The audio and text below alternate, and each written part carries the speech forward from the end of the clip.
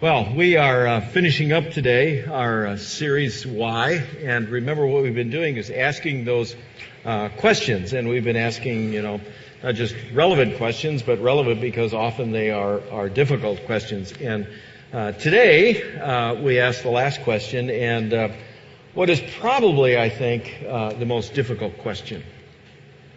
And I have to be honest with you, it's not a difficult question because the answer is so hard to find. Scripture just makes it clear over and over again what the answers are to this question. No, I think the difficulty for us is it's not hard finding the answer. The difficulty is that so often when we ask this question, we don't ask it with our reason. We ask it out of our emotion. So things happen in the world, and we see a bunch of children who are killed in a school because somebody walks in with a gun, and we say, why? How could that happen? God, how could you let that happen? But even more difficult is we have experiences in our own lives where people we love or ourselves face tremendously difficult things. And we ask the same question. God, why? How could this happen? I mean, that is the difficulty of our question this morning. Why do bad things happen to good people? And as we walk through the answers this morning, I know even before I start giving you the answers that somehow these answers will be inadequate if you only allow your emotion to ask the question. Now, the challenge for each of us this morning is to let our reason and our faith catch up with our emotion. And if we do that, when suffering comes our way, it will take on a whole new perspective. Let me show you how that works. First, let's start by asking, why do bad things happen to good people? First answer. Well, maybe it's simply because you and I live in an absolutely broken world. And that's just the truth that Scripture proclaims, right? That you and I live in and participate in an absolutely broken world. And so you go to Genesis and you get in Genesis 1 and Genesis 2, God is creating and He creates Adam and Eve and everything is good. Adam and Eve are walking with God and they don't even know they're naked and there's no shame and everything is absolutely good, right? But when we get to Genesis 3, all of a sudden in Genesis 3, sin enters the world. And when sin entered the world, everything changed. Everything changed. You get God coming to Adam and Eve and He says, the Lord said to him, who told you that you were naked? All of a sudden, for the first time, they discover their nakedness. He says, have you eaten? Have you eaten the fruit of the tree that I commanded you not to eat? The man said, well, it was the woman. You put her here after all. She gave me some of that fruit of the tree, and I ate it. God said to the woman, have you done this? And the woman said, well, it was the serpent. The serpent did it. She tricked me. He tricked me. That's why I ate. What's going on? All of a sudden, in Genesis 3, everybody now is pointing the finger at everybody else. Right? That's the first time. What happened? Sin entered into the world. Now you got to understand, when sin entered the world, now this is really important. When it came into the world, it came in and it infected the fabric of creation. It didn't just come into the world and kind of roam around. When sin came into the world, sin came in and it infected the very fabric of creation. It entered in, and it entered in a way that even the creative process itself became interrupted and influenced by sin. And so over my 32 years of ministry, there have been times where I have had to sit with moms and dads and cry with them as they mourn the death of their newborn child. Or sit with moms and dads who struggle with the reality that their child is born into the world and has some kind of physical challenge going on. Why did that happen? Because sin is in the world. And sin came in and it interrupted the very fabric of the creative process itself. We are going to suffer. Why? Because sin is in the world. Jesus reaffirms that for us in John 16. This is just an awesome, great verse for us to remember. Jesus says, I have told you these things so that you can have peace because of me. Where does our peace come from? Because of Him, right? Not us, Him. Okay? Not this world, Him. Okay? Then He gives us the big word. He says, in this world you will have what? Trouble. That's the word. You will have trouble. Okay? Now, here's what happens. Often when we hear that phrase, Jesus saying that, we do just what I did. We look at that phrase, and the word that grabs us is the word trouble. We say, well, we're going to have trouble? Yeah, we're going to have trouble. Because sin is in the world, we're going to have trouble. But if you look at that phrase, the powerful part of the phrase isn't just that the reality of trouble. The trouble is, it's this world. You see that? In this world, the way it is. In this world, the way it is now, because sin is in the world. In this world, because it's a broken place. In this world, you and I should anticipate and expect we're going to have trouble. Suffering is going to come our way. It is the way it is in a broken world. That's why his last statement in this verse is so incredible and hopeful and powerful for us. He says, in this world, the way it is, you're going to have trouble, but cheer up. I have won the battle over the world. Now, I want you to notice, he says, I have won the battle. You tell me, are battles nice and neat and comfortable and cozy? Absolutely not. What happens in battles? People get hurt. People get wounded. Blood is spilled. Battles are tough. They are messy. They are ugly. And there's always suffering in battles. That's this world. He's saying we just got to get our head and our heart around that reality. That sometimes we will simply experience suffering in our lives because you and I are part of and we live in this world the way it is. Difficult, but true. Second, we will experience suffering in our lives simply because evil is still trying to win. And it's so interesting to me, we often forget this. We know this is true in our heads and our hearts. We know this is true. But often when suffering comes our way, the question we ask is, God, why are you doing this? Right? Kind of like Adam said, God, you gave me the woman after all. And we forget. We forget the truth the Scripture said is there is an evil force loose in the world, and that evil force is still trying to win the world. And you know who its best target is? Do you know where the crosshairs are pointed most of the time?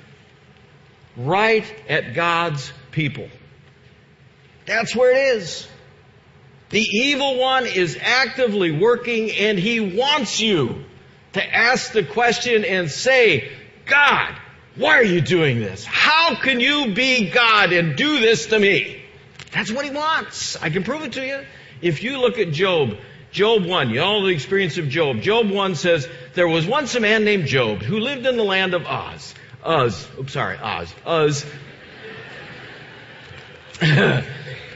Maybe Uz was Oz. I don't know. It's good. Anyway, he was blameless. A man of complete integrity. He feared God and stayed away from evil. Was Job a good guy? Amen. He was a good guy. This was a good guy. I mean, the Bible is going out of its way to show you and describe to you that Job was incredibly good. And yet some really bad stuff happened in his life. Why?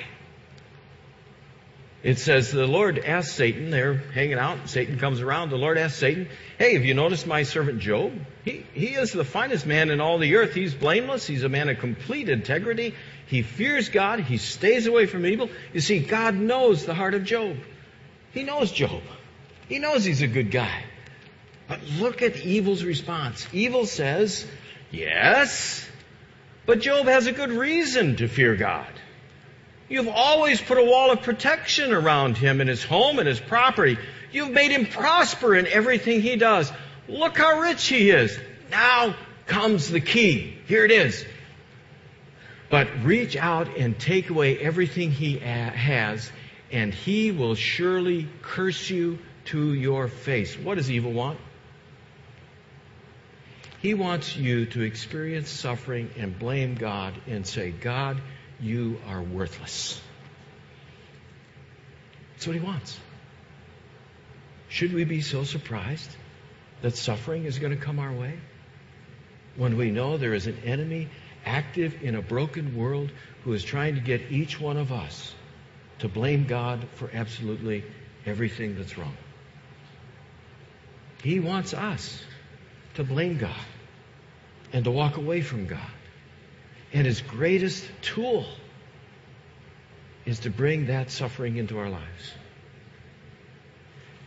The question is, in Job, can you love God? Can you trust God? Can you praise God even in the middle of your suffering?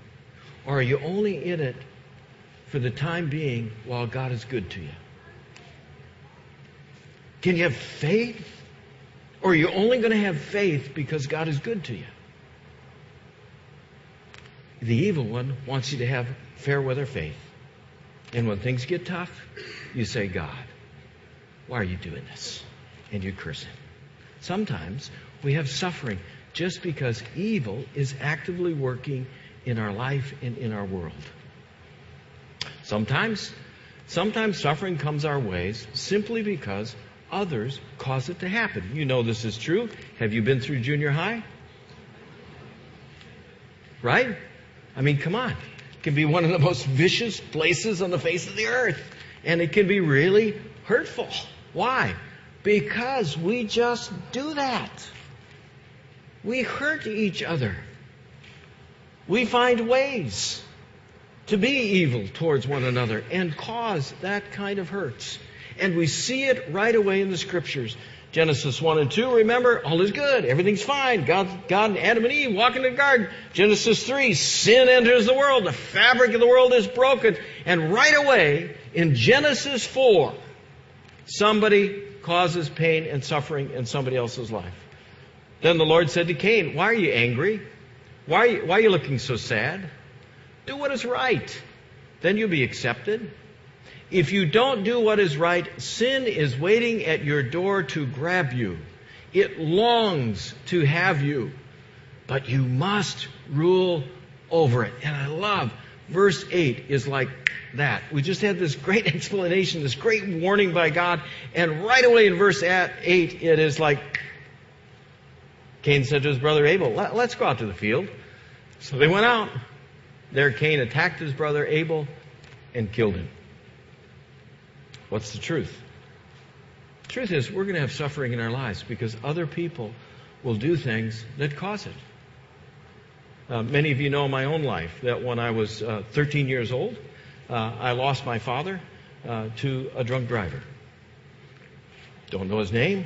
Don't know anything about the guy. Here's what I know. He got up on that particular day and he decided to go to the bar in the morning and drink his breakfast. And by 1 o'clock in the afternoon, he was behind the wheel of a car and he hit my father, pushed him into oncoming traffic, and my father was killed instantly. What's the truth? I didn't do anything. Dad didn't do anything. God didn't do anything. A guy got up and drank breakfast, and he killed my dad. It's a simple truth, isn't it? We will experience suffering because other people just do things that are absolutely that dumb and that hurtful. And we're left simply with the consequences of it. we will experience pain and suffering simply because other people cause it in our lives. And harder than that, and this is the one we really don't like. This is the answer we really don't like most of all. You ready? Sometimes we'll experience suffering in our lives just because we cause it ourselves. We just do it. We just do it. It's a principle in Galatians 6. It says, don't be fooled. You can't outsmart God. A man gathers a crop from what he plants. That's the principle. Some people plant to please their sinful nature. From that nature, they will harvest death. Others plant to please the Holy Spirit. From the Spirit, they will harvest eternal life. It's the principle. It's the reap what you sow principle, right? Let me give you an illustration. You ready? If you decide tomorrow morning that for the rest of your life, as short as it's going to be, you get up and every day you drink a pint of whiskey, don't blame God when your liver goes to heck. Amen? I mean, that's the way it works. If you get up and drink, a bottle of whiskey every single day, what's going to happen to your liver? It's not going to live. And so the reality is, when we do things like that, when we do things that are hurtful and harmful, we're going to reap the outcome of that in our own lives. And so sometimes our suffering just comes because we just do things.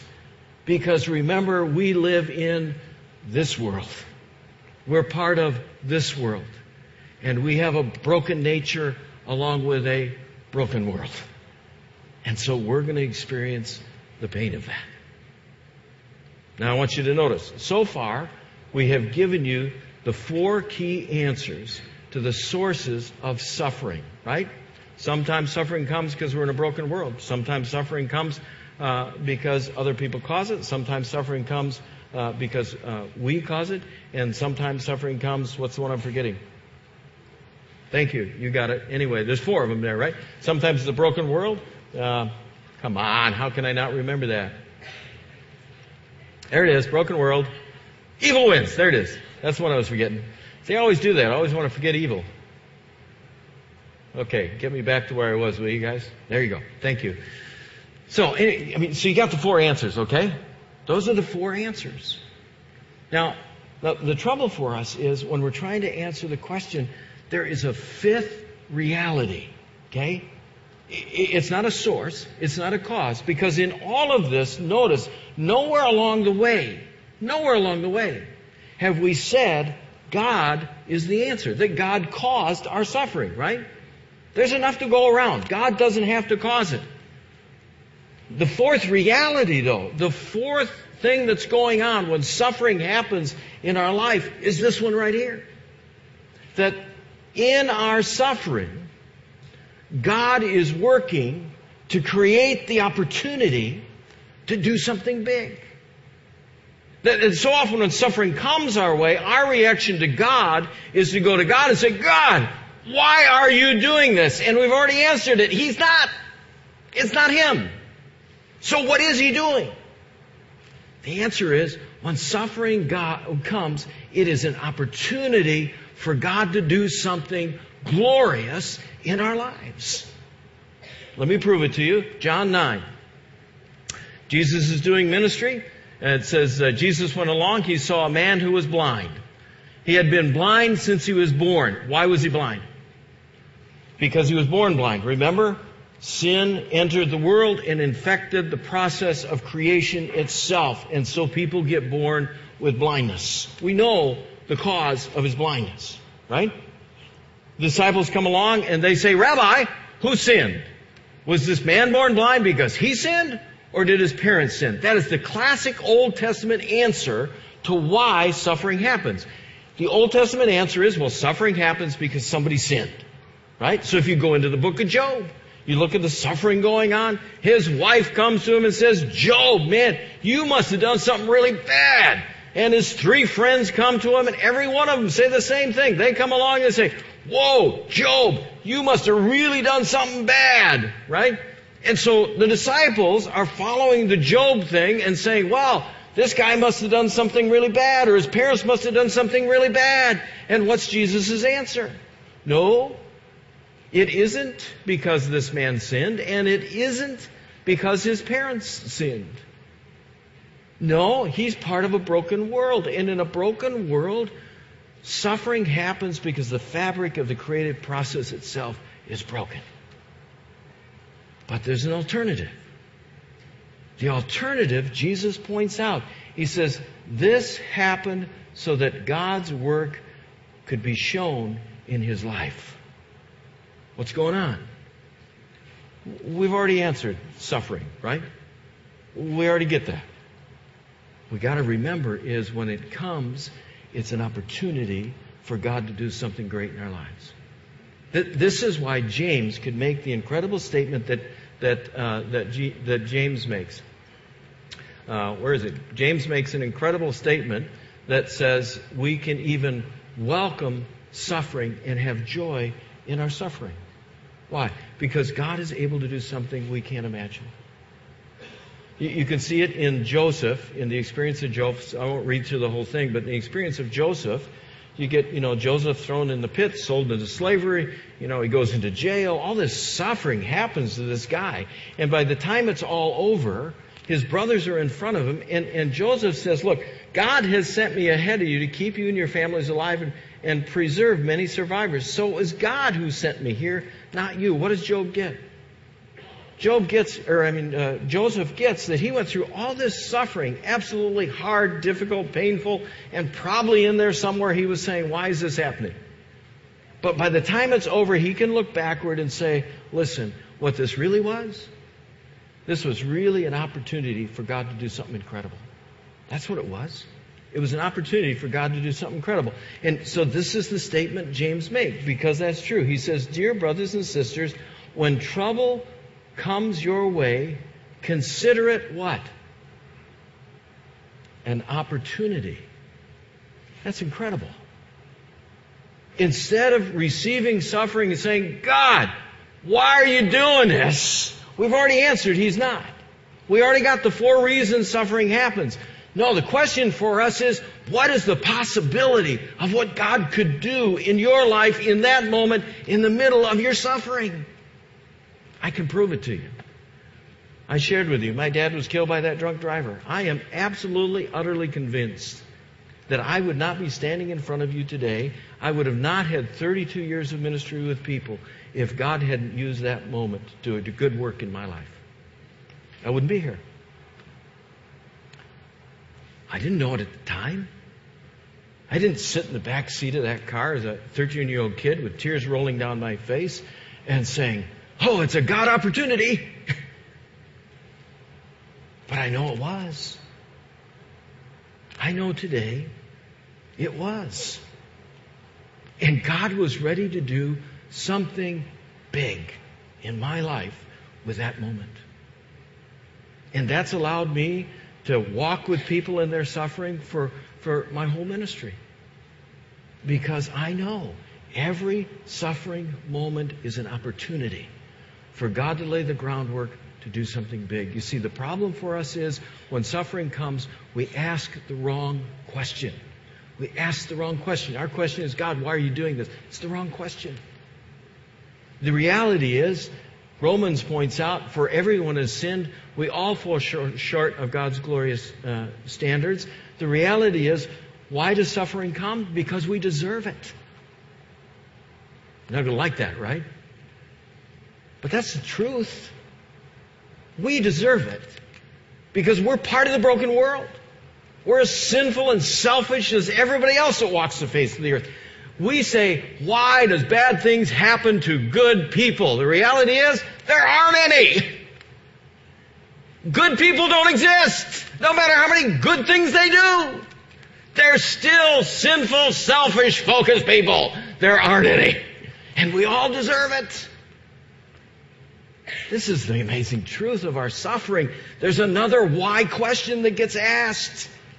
And it gets asked when Jesus is on the cross and Jesus says, my God, why? Why have you abandoned me? And the answer is, because of you. And because God loves you so incredibly much that He will come into every moment of your suffering. He will walk in every challenge in your life. He will never let you go when evil is trying to get a hold of you. He will walk with you. He will persevere with you. And He will lead you out of an empty tomb. And He will take you to a life you never dreamed of. Because He is a good God. That's it. He's a good God. And He enters suffering for our good. And it's the wrong question. The answer is, while we were yet sinners, Christ died for even us. That's the answer. And there's a better question. The better question is, God, when suffering comes, what are you going to do with it, God? How are you going to use my life, God? God, how can I endure this in your strength and power and make a statement in this world with my life as broken as it is and say, my life belongs to Jesus Christ and He will persevere? You see, that's the question that happened on the day of resurrection when the women went to the tomb. The women go to the tomb and they're terrified and there's an angel there and he asks a why question. The why question. Why are you looking among the dead for someone who is alive? You see, when we say, God, why do bad things happen to good people? God, why are you doing this to me? It's the dead question. The life question. The life question is, God, how can you use me? How can you take this moment, as hard as it is, as difficult as it is in my life, how can you take this moment and bring glory to your name? That's a life question.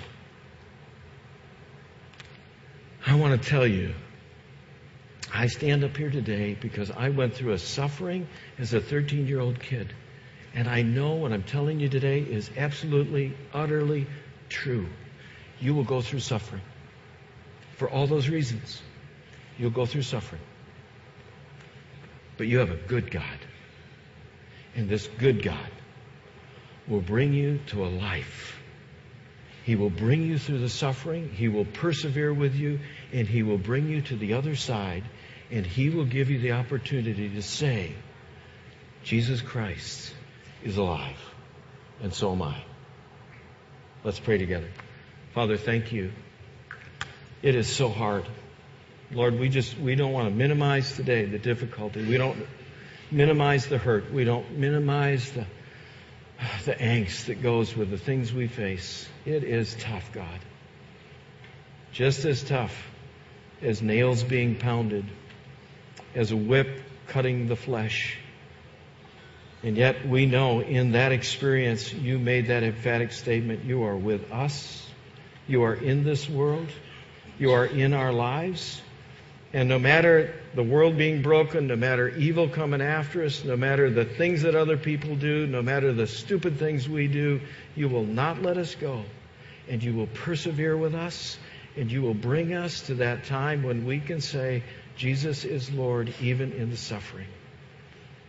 And so, Father, we ask today, when it comes, give us the right question. God, how can you use it? God, how can you bring glory to your name, even in this darkest and deepest of challenge?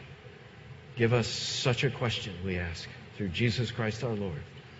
Amen.